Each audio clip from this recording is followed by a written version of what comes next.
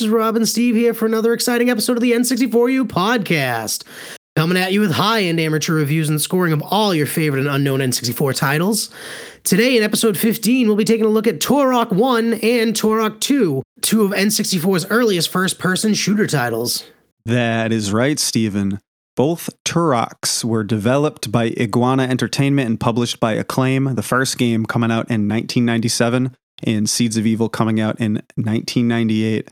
And one thing that I found interesting about these games is that they were loosely based on the Turok comic series from Valiant Comics, who eventually got bought out by Acclaim, and Acclaim used the Turok intellectual property to create one of the first-person shooters for the N64. I love when there's a little bit of a backstory to some of these games. You know, you kind of play them, you just think they're objectively making this from nothing, but it's kind of cool to hear that it was originally a comic.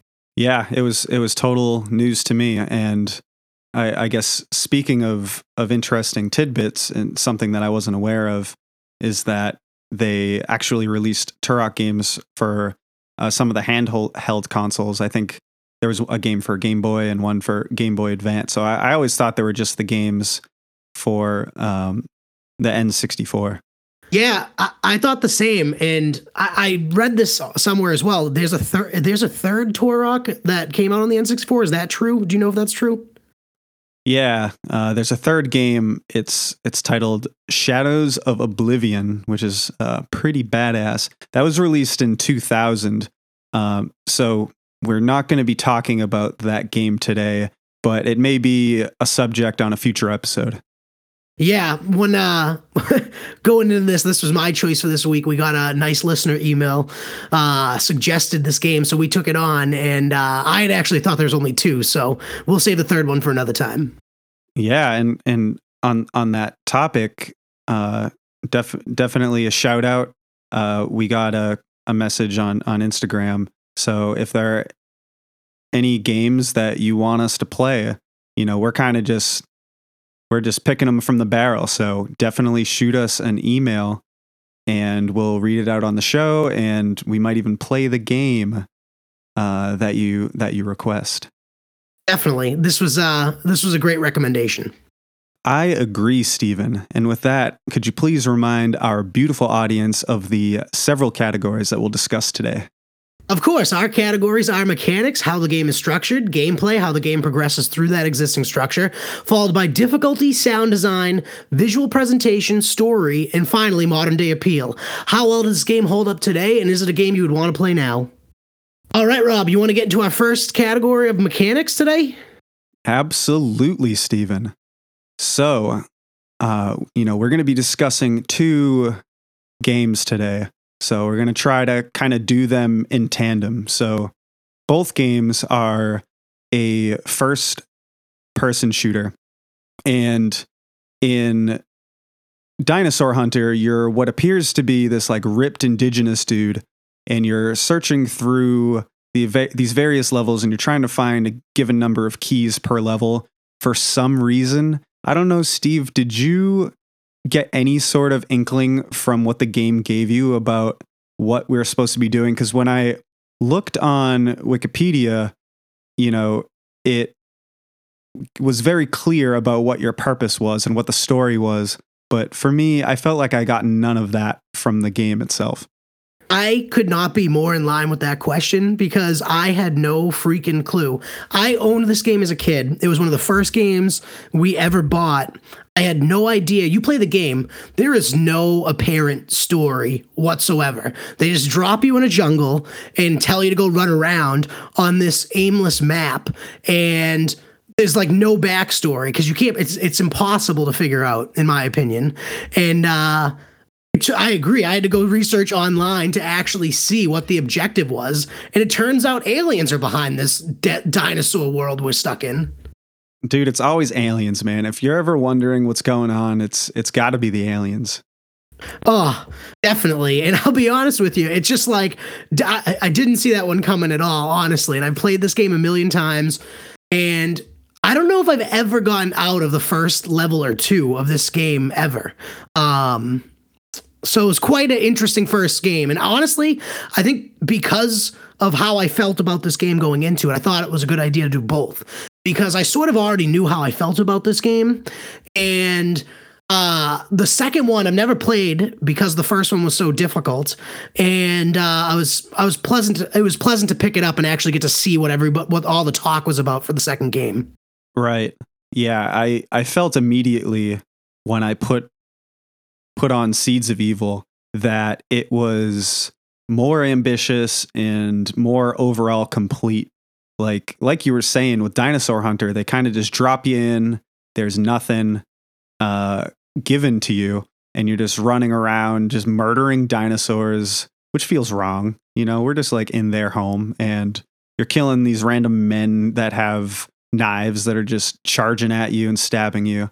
So it feels like Seeds of Evil was definitely a worthy sequel and more well thought out and more well put together. And at least, on the topic of not having any idea what's going on in Dinosaur Hunter, at least when you fire up Seeds of Evil, there's a cutscene at the beginning where you have this alien lady. So the aliens come in immediately, which is nice. You don't have to find out about it on Wikipedia. Clears it up for you immediately. Exactly. And they give you the story up front in this cutscene with some voice acting. So you could immediately tell. And like when you first turn on the game, Seeds of Evil has this like awesome menu music. It really just feels so much more complete. I guess one other thing I'll say is that, speaking of the fact that Dinosaur Hunter doesn't really give you much, and we'll talk about it a little bit more in the story section, but there is a story and there is stuff that's going on. My guess is that all of this information is in the manual. That's an excellent point, bringing up the manual, and one that I completely forgot about, to be honest with you. I very clearly remember, like, I never owned Super Nintendo when I was a kid, but we owned Sega Genesis, and I very much remember getting games like Toe Jam and Earl and actually reading like the backstory of the game. And what's interesting to note about the first Turok Dinosaur Hunter, as much as it is a barely playable game in my mind, especially in today's day and age, it does have a very forward-thinking like idea. It truly is like the first open world first-person shooter game that really came to play on the market, and so it was quite a undertaking. And I think they ended up eventually perfecting it by the time, perfecting their idea of it by the time they got to Seeds of Evil.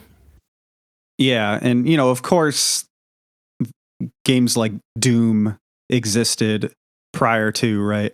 But you really feel it. Doom feels more complete, and it almost seems like Dinosaur Hunter's almost stepping backwards in comparison. Yeah, you got like the newer 3D graphics and things like that, but to me, it wasn't very impressive from that perspective. But apparently, at the time, it was considered groundbreaking. But kind of like what you're alluding to is that in this day and age, especially, the first-person shooter genre is one of the most prevalent genres today in gaming, and it's been basically beaten to death and perfected and reinvented over and over again. It doesn't give you a lot of reasons to come back to Dinosaur Hunter without purely looking at it as video game history. I totally agree with you. And honestly, too, there's another component to this that, like, I remember this sort of being the case at the time, but if you actually play that game more in depth, you can clearly see there's levels of Dinosaur Hunter that are just incomplete development. Like, actually, like, you get stuck in stuff all the time. It like wigs out when you're in certain areas of the map, and you can just tell it's basically an unfinished product. And in preparation of doing this podcast, I was looking into that a little bit further, and it actually came out, or I found that this was actually delayed by 4 months from its original release date because it was so poorly developed, or poorly finished, I should say.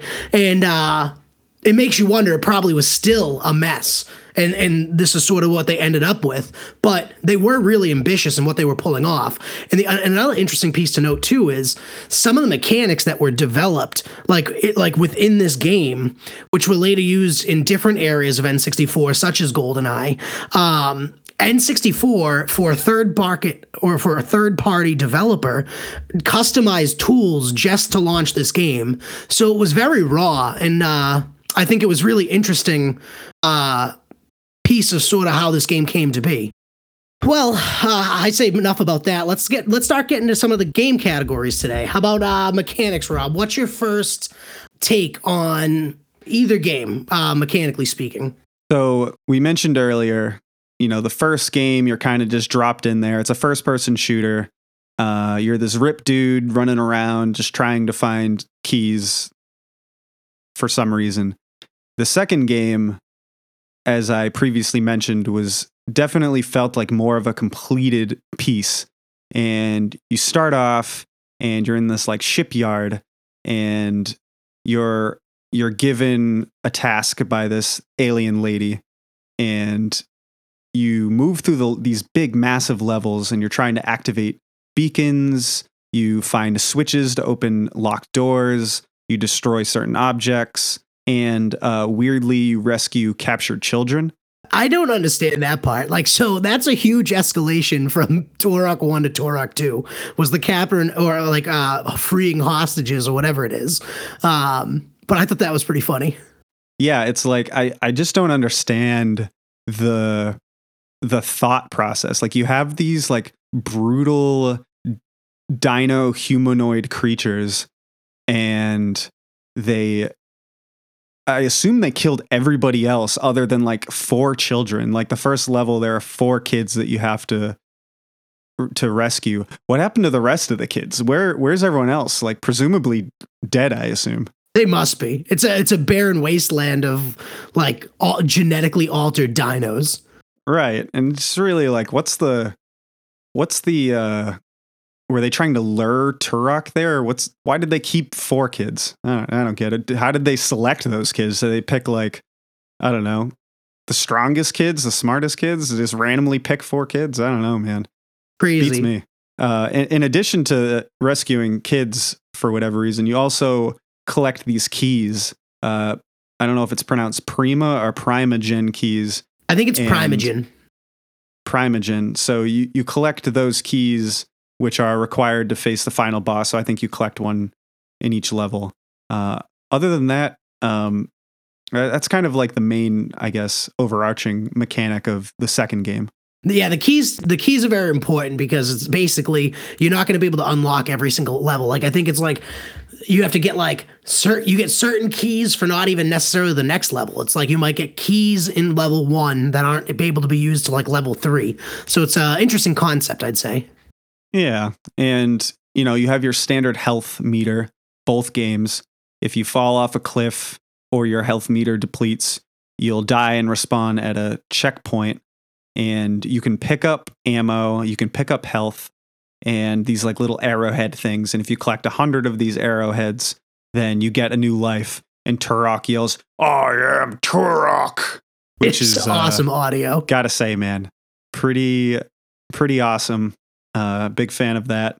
How'd you feel about the weapons in this game? They give you a lot of weapons. So I would actually say that the weapons in this game is my favorite element of the entire first and second game, because despite the first game being rough, the idea or the array of weapons that you get are awesome.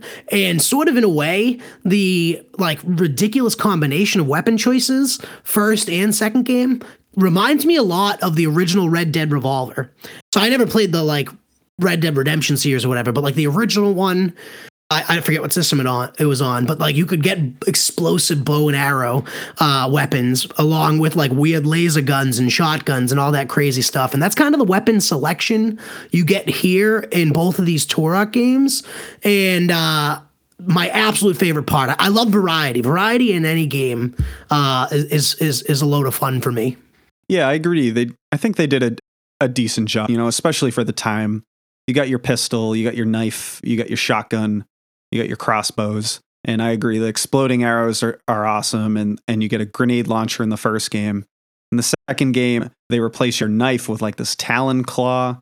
That I didn't like as much. Yeah, I didn't have a strong opinion about it, but it was a difference.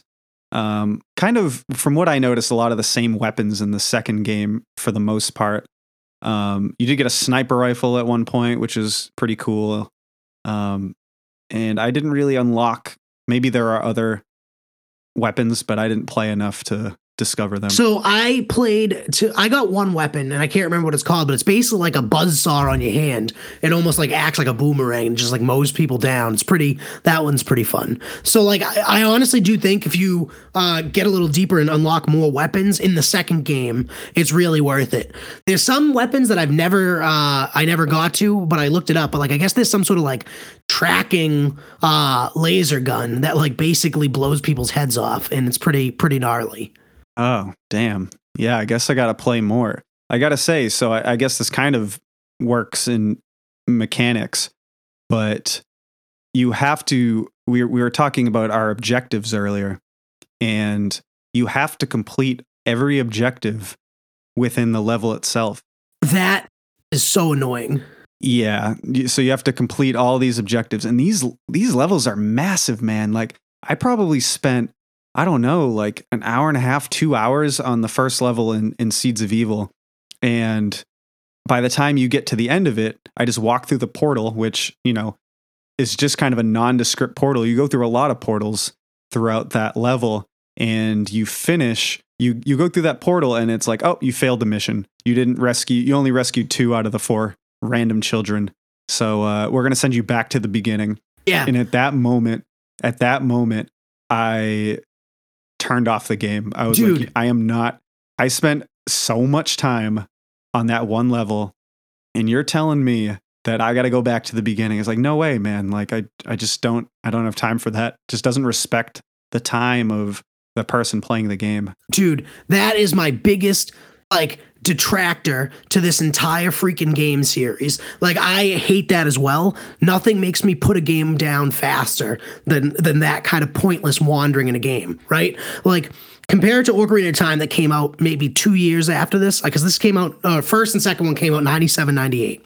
So what, Ocarina of Time comes out 99, I think. So like 1 year later, right?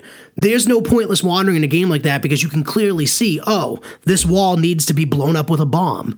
There's no sort of crap like that in this game. Like in the second game, right? Like, there's this certain area, and I don't know how the hell I figured it out, but there's like a barrel, which is like this nondescript barrel that if you hit with a weapon, it blows up the wall behind it. And it's like, how the F, like, are you going to figure that out? You're going to be there for hours. So that kind of pointless, like impossible mission to me is freaking awful. Yeah, and maybe that's an aspect of the game that would have been improved back in the day, because I bet that information is in the manual as well. For sure.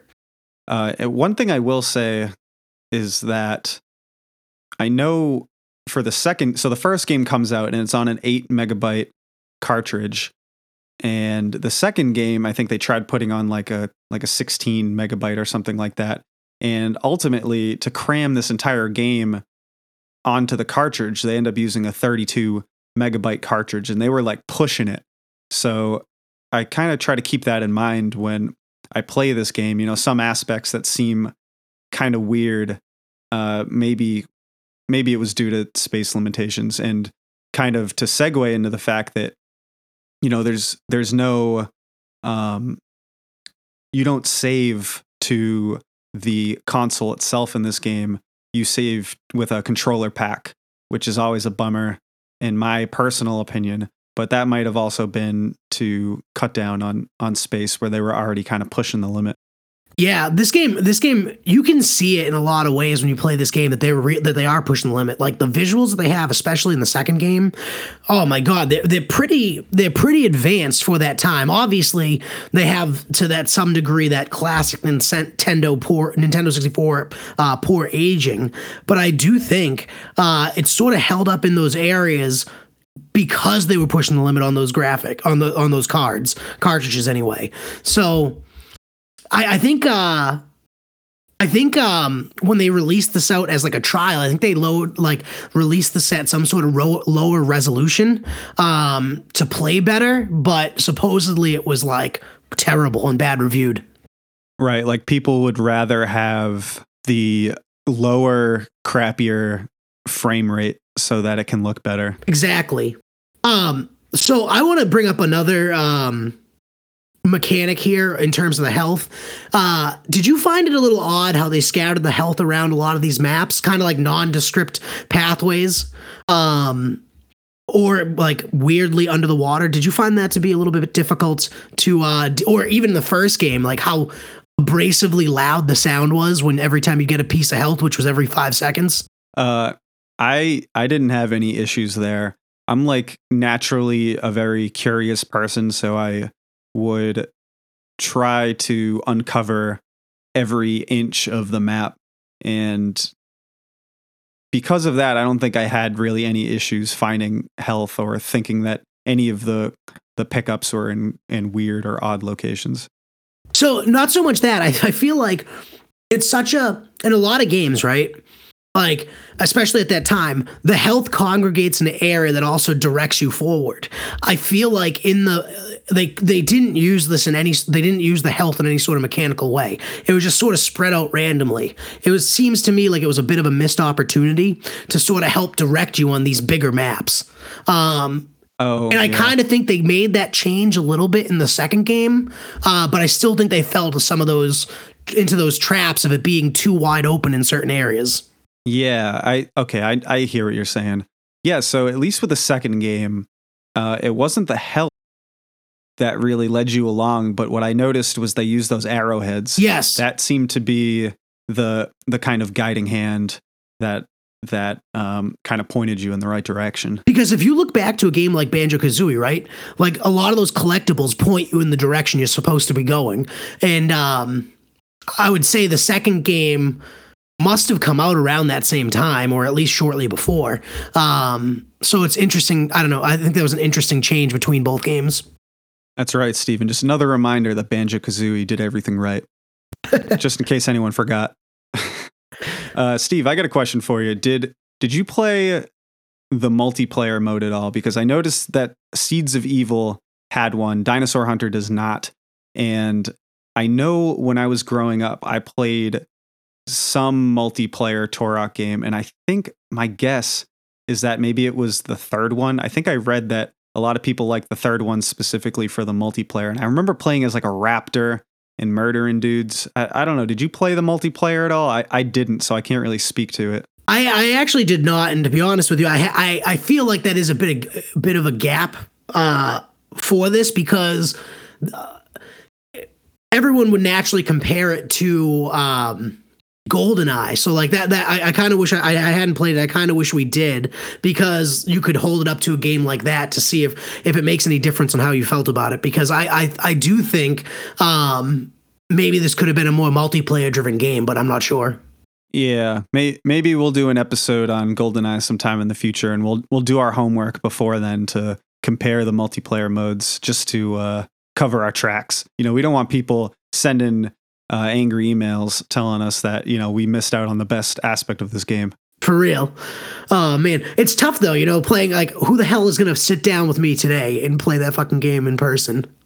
Right. You know, us playing multiplayer for a lot of these games, unless we get together, is going to be us having two controllers plugged in with one person just, you know, standing there while the other runs around. Exactly. Discovers like how it plays, how it feels, map selection and map quality and all of that. So yeah, we'll have to revisit this one in a future episode. I don't know if we'll ever do an episode on GoldenEye though, you know, and I don't think people like that game too much. It's a lowbrow game from what I hear. Yeah, C tier at best. All right, Rob. So do you have anything else you want to talk about mechanically for these two games? I feel like I sort of hit all my marks there. Yep, I'm good, man. Let's move on to gameplay. Awesome. So I'm gonna start in on a gameplay angle about the weapons. I gotta tell you, like I said before, mechanically, I think it was the best part of this game because there was such variety. I think these games brought these guns brought such a fun aspect to the overall gameplay. Like I do think you do have to play a little bit on the second one to get some of these guns. And I didn't clearly get all of them, but using some of the grenade launchers or honestly some of these like laser type guns that freeze enemies and stuff really changes the overall gameplay. Like if you stick down with just the pistol or the knife, it's a much duller game. So I actually think this really is a great aspect of the gameplay as well as mechanically speaking too.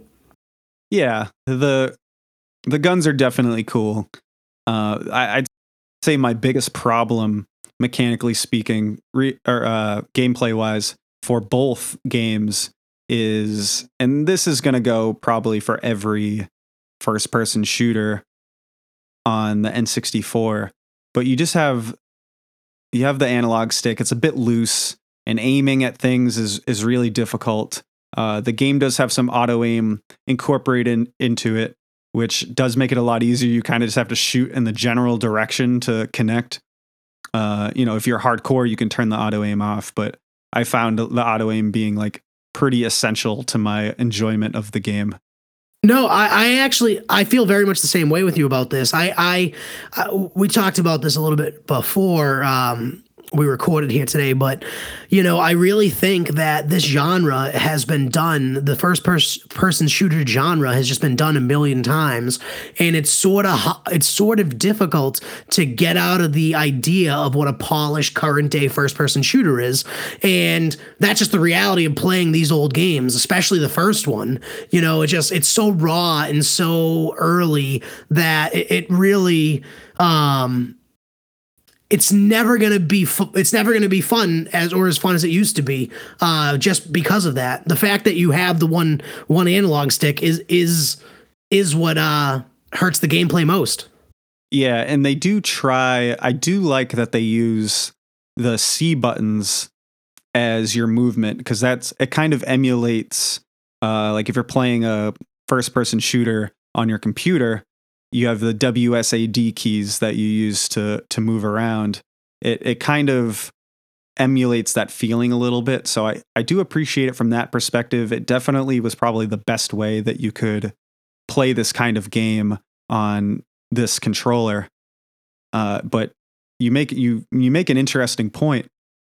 There are so many different genres of video games, obviously, and all of them have been improved on to some degree as time has gone on. And I think that I think that because of the improvements that have been made specifically to the first person shooter genre, that it makes it that much harder to go back and play older games. Whereas they're still coming out with 2D side scrolling games, and they got all the modern amenities and they look great and they play really smooth, but you can still go back to a Donkey Kong Country game and they still are extremely playable. And even talking N64, you have Mario 64, which is still extremely playable despite the fact that 3D games have gone miles and miles since then. But for many different reasons, the first person shooters just seem to be the older ones seem to be kind of more archaic than other genres. It's so true. Like, even look at the advancement of the very next Nintendo system, right? So if you ever played the game Nightfire on GameCube had a new version of the 4 C buttons. They had a second, basically thumb pad type of thing out of the C controller that they used to help the aiming in that game. And that's not that many years after these games came out. Yep. I think the major downfall is the lack of a dual analog stick. The second you introduce that, then I think anything before that, it's harder to revisit. I totally agree. I'm going to get on to a different gameplay element that I wanted to talk about, and it's actually how the enemies attack you in this game. In the first and second game, both. I find it kind of hilarious and sometimes hard to deal with because of the controls is how they just charge at you so directly. Like they come at you like guns blazing, like a inflatable flailing arm man guy, like running at you wild screaming. And it's funny because it's really hard to quickly aim in this game. So I don't know. I think it made it was an interesting gameplay choice, made it a little more difficult and it deterred me a little bit of it again, just because it's hard to sort of on the fly aim. Right. Especially the first game. Literally every enemy sees you off in the distance and then just starts charging at you. In the second game, I feel like the AI is a little bit better, but the first game and for the most part, the second game, yeah, you walk into a room, you see an enemy, and they charge at you. And speaking of enemies, speaking of the enemy variety, if I could make another complaint, it's really pretty minimal for both games. In the first game, it's as far as I got. I mean, I only made it through the first level or so, but there are just guys with knives and guns, and then raptors, and maybe like a couple bigger enemies sprinkled in there. And for the second game, it's a lot of the same, it seems. There's just a lot of those dino humanoid things and also just regular dinos, including those little tiny dinos that look like the ones from Jurassic Park 2 that like eat the girl at the beginning of that movie. They got some of those too. They totally in both of these games had the Jurassic Park vibes. Specifically to your point in the second one, I do agree there was really not that much variety, but what was there was done very well and it looked very clean. Much cleaner than like how the first game's enemies came at you. It kind of looked something out of like Minecraft. Yeah. The overall, I think for the time, the enemy and character models looked decent. Definitely better than some of the other games we've played, and they don't age super well, but I can appreciate that they were probably pretty impressive at the time. I agree. So I got another gameplay element. We've kind of touched on this one a little bit, but this is really like my biggest outside. Like this is one of my biggest issues I have with this game and sort of where my opinion comes from is the size of the map in both of these. Like the map to me is just so unclear. And then you add it with like difficult visual elements because they have a layer of fog throughout these. It's very hard not to like make everything looks the same. As you walk through this map, everything looks the same because it's sort of blurred out and you don't get a very long distance, which technically speaking, I understand why they did this. But in terms of gameplay, it makes like navigating the map so difficult. I do like in the first game you can do the quick overlay of that map. Like I've seen other games where they do it similarly, where you just do you quickly pull up the map and you can see it while walking through it over your screen. I like that, but overwhelmingly the map just like lends to being aimless, and I think it really hurts the gameplay as a whole, and again caused me to shut this off. Yeah, the levels just kind of blend together, and this is maybe more of like a visual conversation, but you know, the first game just everything's kind of like green, and then in the second game everything's just kind of like gray, and like you're saying, it really all blends together. And the second game is definitely better at creating different like there's one area where there's a fountain and there's a giant statue, and they try to implement more landmarks, objects of interest, landmarks, exactly, where the first game is really just a whole bunch of nothing. I totally agree. Very, very I agree. That's definitely more of a visual conversation, but very aimless in their design is what I would say, which hurts the gameplay overall. Bob, do you have any more points on gameplay? Yeah, I have one more thing. I guess two more things. I'll quickly mention that we mentioned it earlier. The frame rate is really bad. It makes playing the game difficult, and from a modern perspective, it makes this game a lot more. It's hard to convince myself to pick these back up again.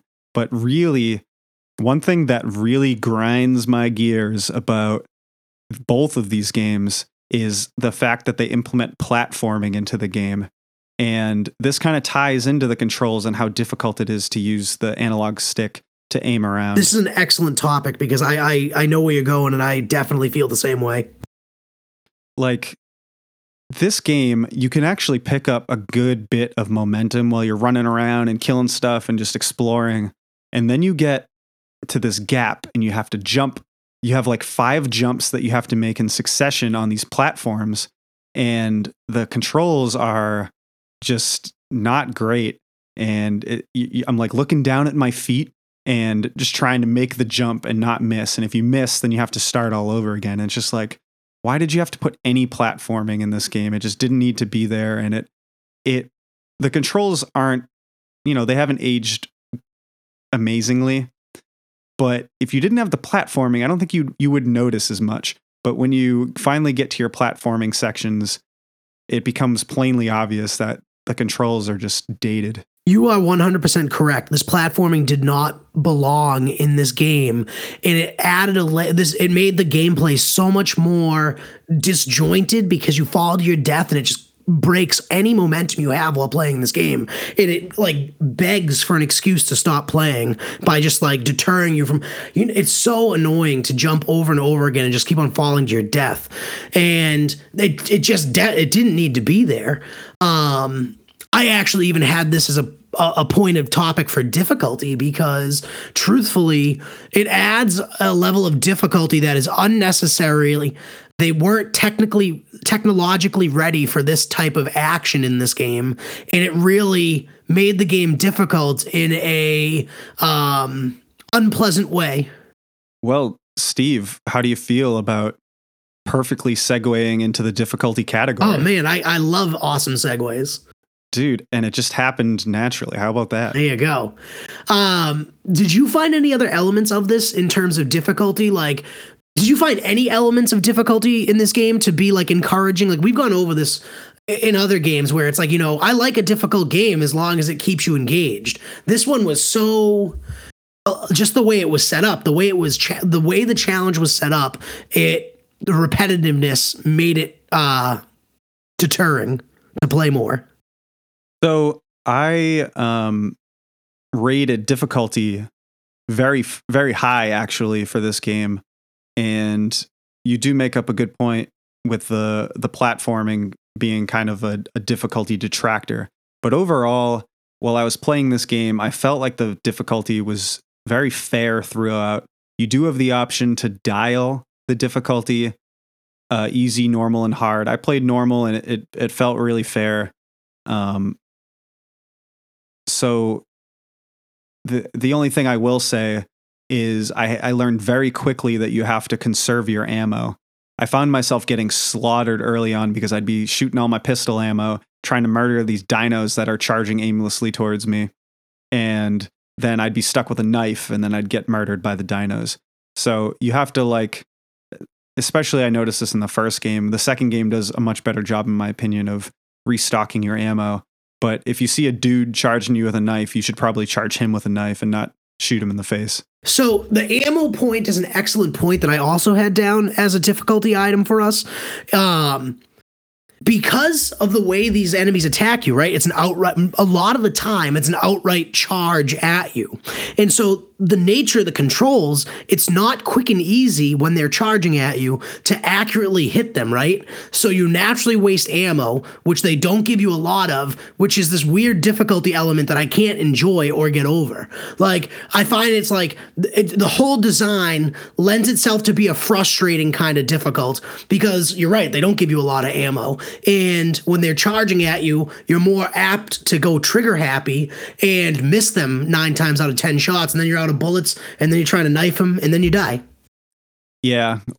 One thing, speaking of spending ammo, that I didn't notice about the first game, but I didn't like about the second game was if you kill somebody, say you got a big muscly raptor guy running at you and you kill him, then there's like this really long dying animation, which is hilarious half of the time and definitely unacceptable in any video game in current day. Yeah, I know, it's just like the why as you like fall over. Well, also blood comes pouring out of their cranium. Oh yeah, blood just gushes out. It really is quite the spectacle, and I did love it. But in terms of conserving ammo, sometimes it was hard to tell if they were dying hilariously or if they were attacking you with like a melee.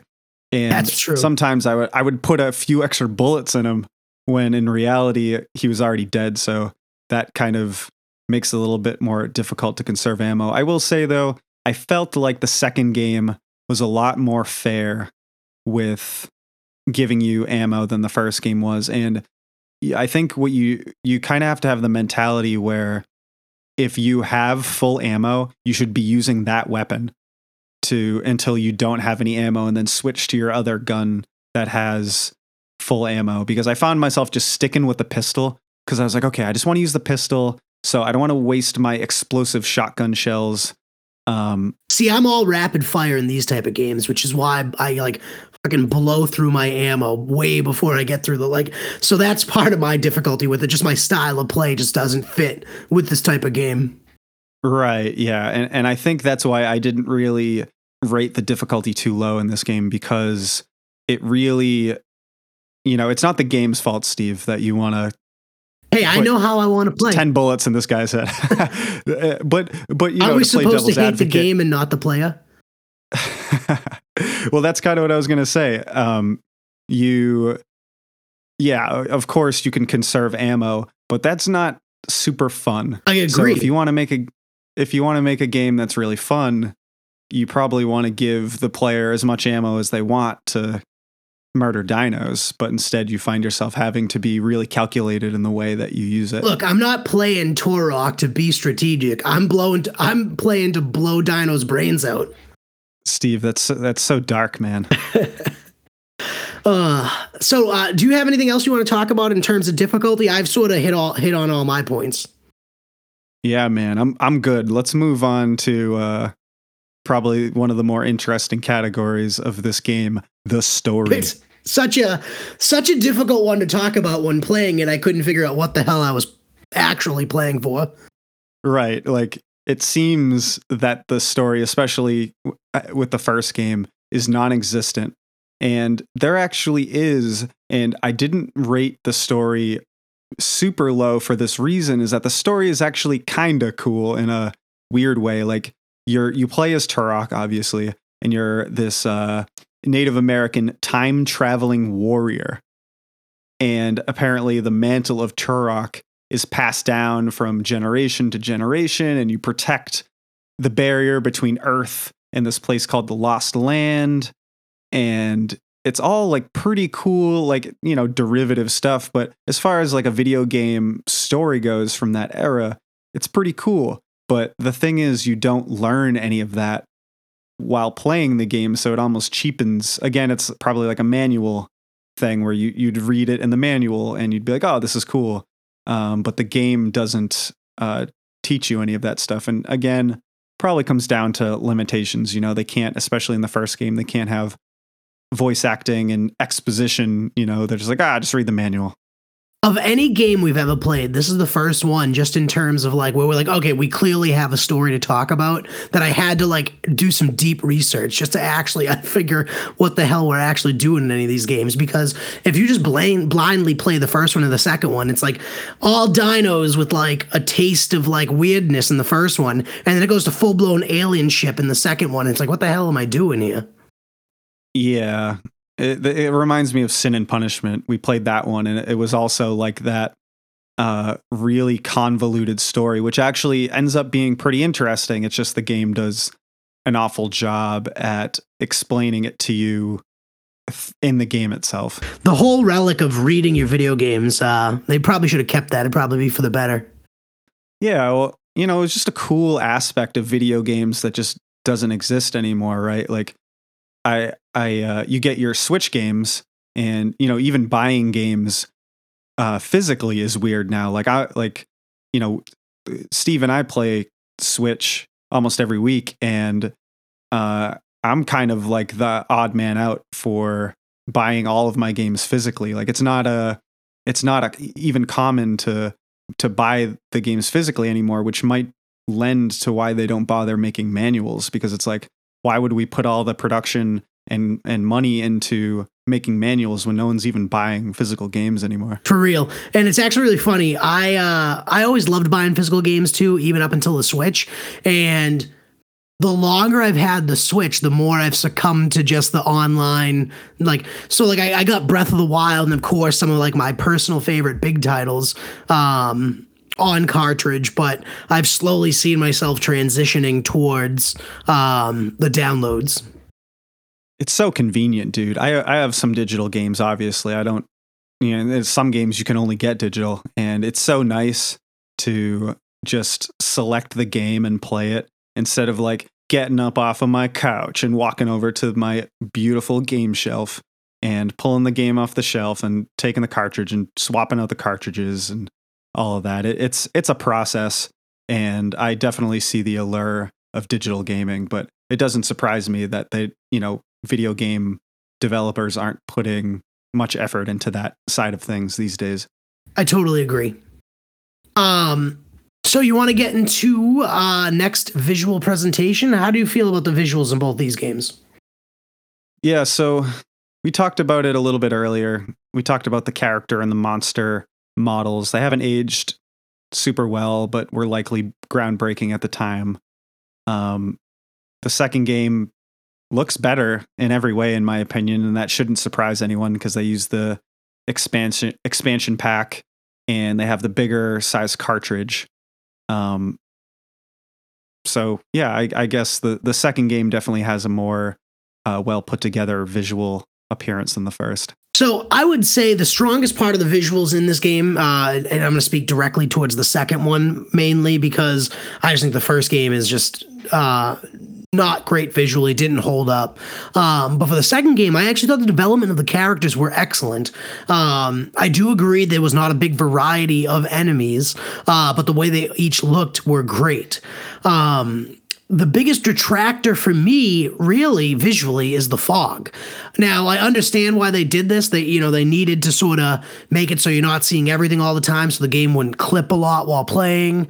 But the fog was a huge visual pain, and actually, it hurt in areas like I spoke of before, like gameplay. So that is a visual on the whole I really, truly hated. Yeah, what's interesting is apparently, and I read this, I felt the opposite, but I read that the fog is a lot worse in Dinosaur Hunter than Seeds of Evil, which makes sense, but I didn't notice the fog bothering me as much in Dinosaur Hunter because, at least in the first level, you're running around in a jungle, and the fog is actually really atmospheric. In Seeds of Evil, when you're in that like shipyard and inside of a building and you're seeing fog, it just seemed like the fog was so much more noticeable and more pronounced and less atmospheric, to the point where in the second game it was more of a detractor for me. That's an excellent point, because in the first game you're entirely in the jungle, so it is totally blends in with the atmosphere of the whole being in the jungle, that type of environment. So I actually agree. I thought it was much more painful in the second game than it was the first.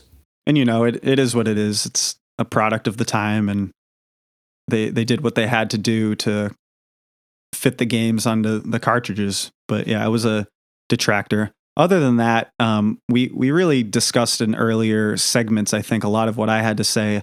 The levels, they really blend together, a lot of the same color palettes in both games.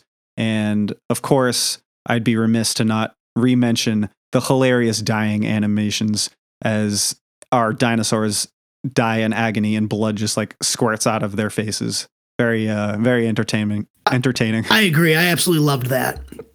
So let's get next into sound design. I think this is an interesting topic a little bit, because I think there's a big difference between the first and second game. It felt like in the first game, you have the actionable like dinosaur sounds and like people yelling at you or screaming when they get killed or whatever, but there's really no consistent good background sound.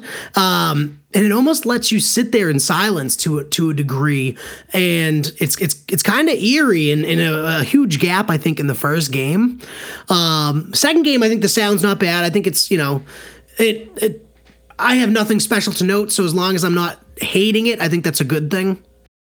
I think based on your comment, I think we played a different game for Dinosaur Hunter, because the music for me was like wildly in my face, and it was like the big heavy drums, the like dun dun dun dun dun dun dun, and you have the like animal sounds in the background, and then every probably 30 seconds to a minute, you have the like cheetah growl that literally every time I heard it, which was probably every 30 seconds, it just like made me want to stop playing the game.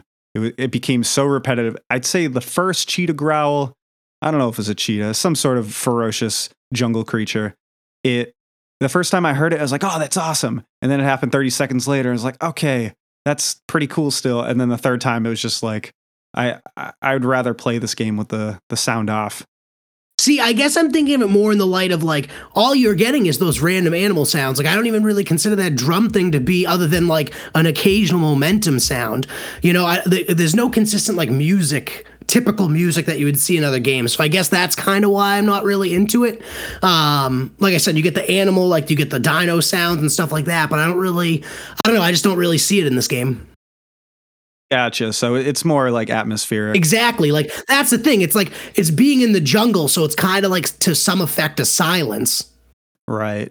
Yeah, maybe I had my volume turned up too loud, because I definitely was hearing that cheetah growling a little too loud, and those drums banging on those drums a little bit too loud. But I said this earlier, when you first turn on Seeds of Evil, it feels like the menu music they have is so awesome. It is good. And then you play the first level, and it's like some sort of like it's still repetitive. It especially because the level is like an hour and a half or 2 hours long, at least it was for me, and it's just one track playing most of the time, for the most part. But that stage one track was awesome. I really liked it. It just, obviously it lost its luster as you go on, because the music just doesn't change enough. But it seemed like, from a sound design perspective, there was a huge uptick in the second game for me than the first. The second game had a real soundtrack, in my opinion, and I agree, definitely repetitive, but like I said, for me, as long as I'm not being annoyed by it, like, or it's not too abrasive, I'm pretty much okay with it. And that's really how I felt about the second game. And the first game, it just was like, you're right, it was atmospheric. I didn't really feel like there was a soundtrack to it, and it felt like a silence to me. Yeah, I guess I can go either way. I'm really into video game music, and I really like to have a really well thought out and well put together video game soundtrack when I play a game. So for me, it's more of a detractor when that doesn't exist. But I totally agree with you in the sense that sometimes it's best. Like, it's better to have no music than bad music, in my opinion. I agree. That's my general opinion on a lot of these games, especially these early N64 games when they were limited in what they could do in the sound. Right. And I guess, speaking of the second game being more involved for sonically, they have voice acting in the second game, which, granted, I don't know if this was just my TV, but the sound was okay. It was like really bassy, and because of that, I couldn't really understand what she was saying in the initial cutscene. So I guess my only recommendation for a game that has already made many years ago, captions would have been very nice. Kind of like in Star Fox, they have the captions. Right. It would have gone a long way. And because I'll be honest, I watched that first cutscene and I got almost nothing out of it, because I just couldn't really understand what she was saying. Yeah, no, I agree. I don't think it aged very well. Yeah, but I always get excited when I see voice acting in early games, especially on cartridge games, because it's not super common. So, Rob, you want to get into modern day appeal next? I think I've hit everything for sound. Yeah, let's do it. All right, so hit me. Do you think this is a game you're playing with any regularity or ever again? Maybe Seeds of Evil. Dinosaur Hunter, to me, it's an interesting piece of video game history, pretty early in the first-person shooter genre, but I don't know if I'll ever take that one out. Seeds of Evil, on the other hand, we did promise that we'd play the multiplayer so for our GoldenEye episode, so I'll be picking it back up for that. However, I don't know that how much I'll be playing this game in the future. It's just like we've already said it all. The controls are just a little sloppy with that analog stick, and the platforming is annoying. You need the controller pack to save it.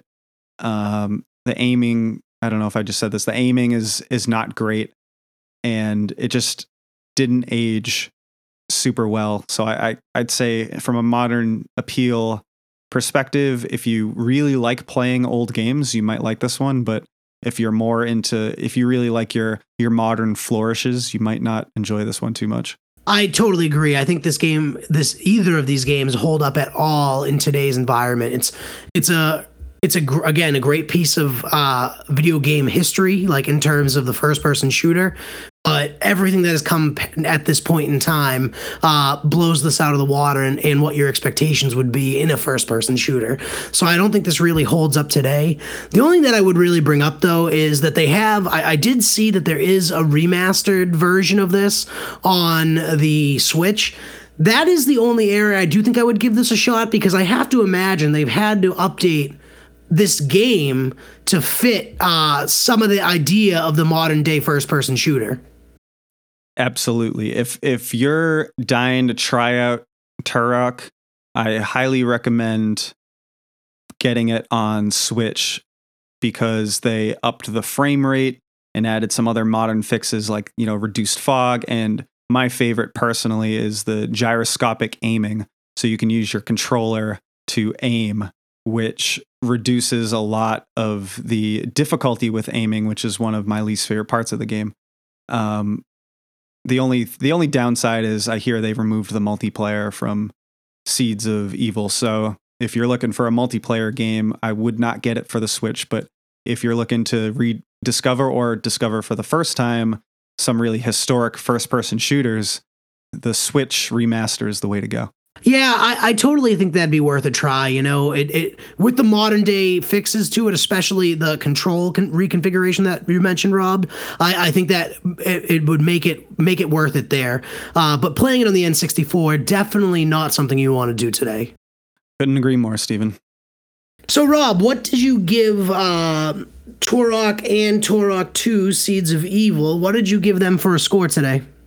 So, for a combined score, for both games, I gave it a 3.3.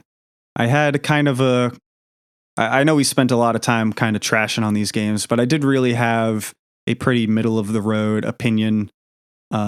Especially Seeds of Evil, I thought was actually pretty fun for the most part. It had some pretty glaring flaws, but overall, I did enjoy playing it. So I actually did rank this game, these two games, as probably my lowest ranking to date at 2.4. I think really for me, the difficulty of this game is what I ranked the lowest. And all of its difficulties really are due to like core technical decisions, platforming being really high up with that list.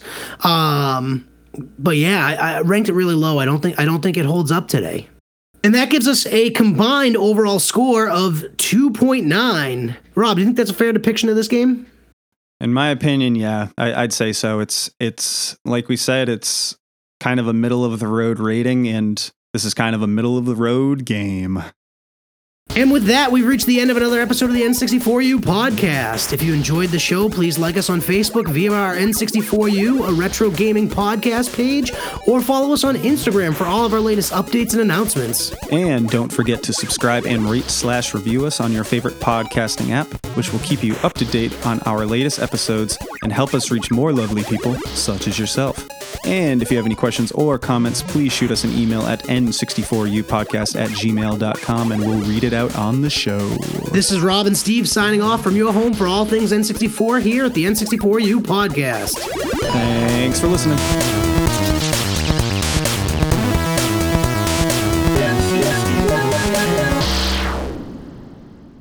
I am Turok.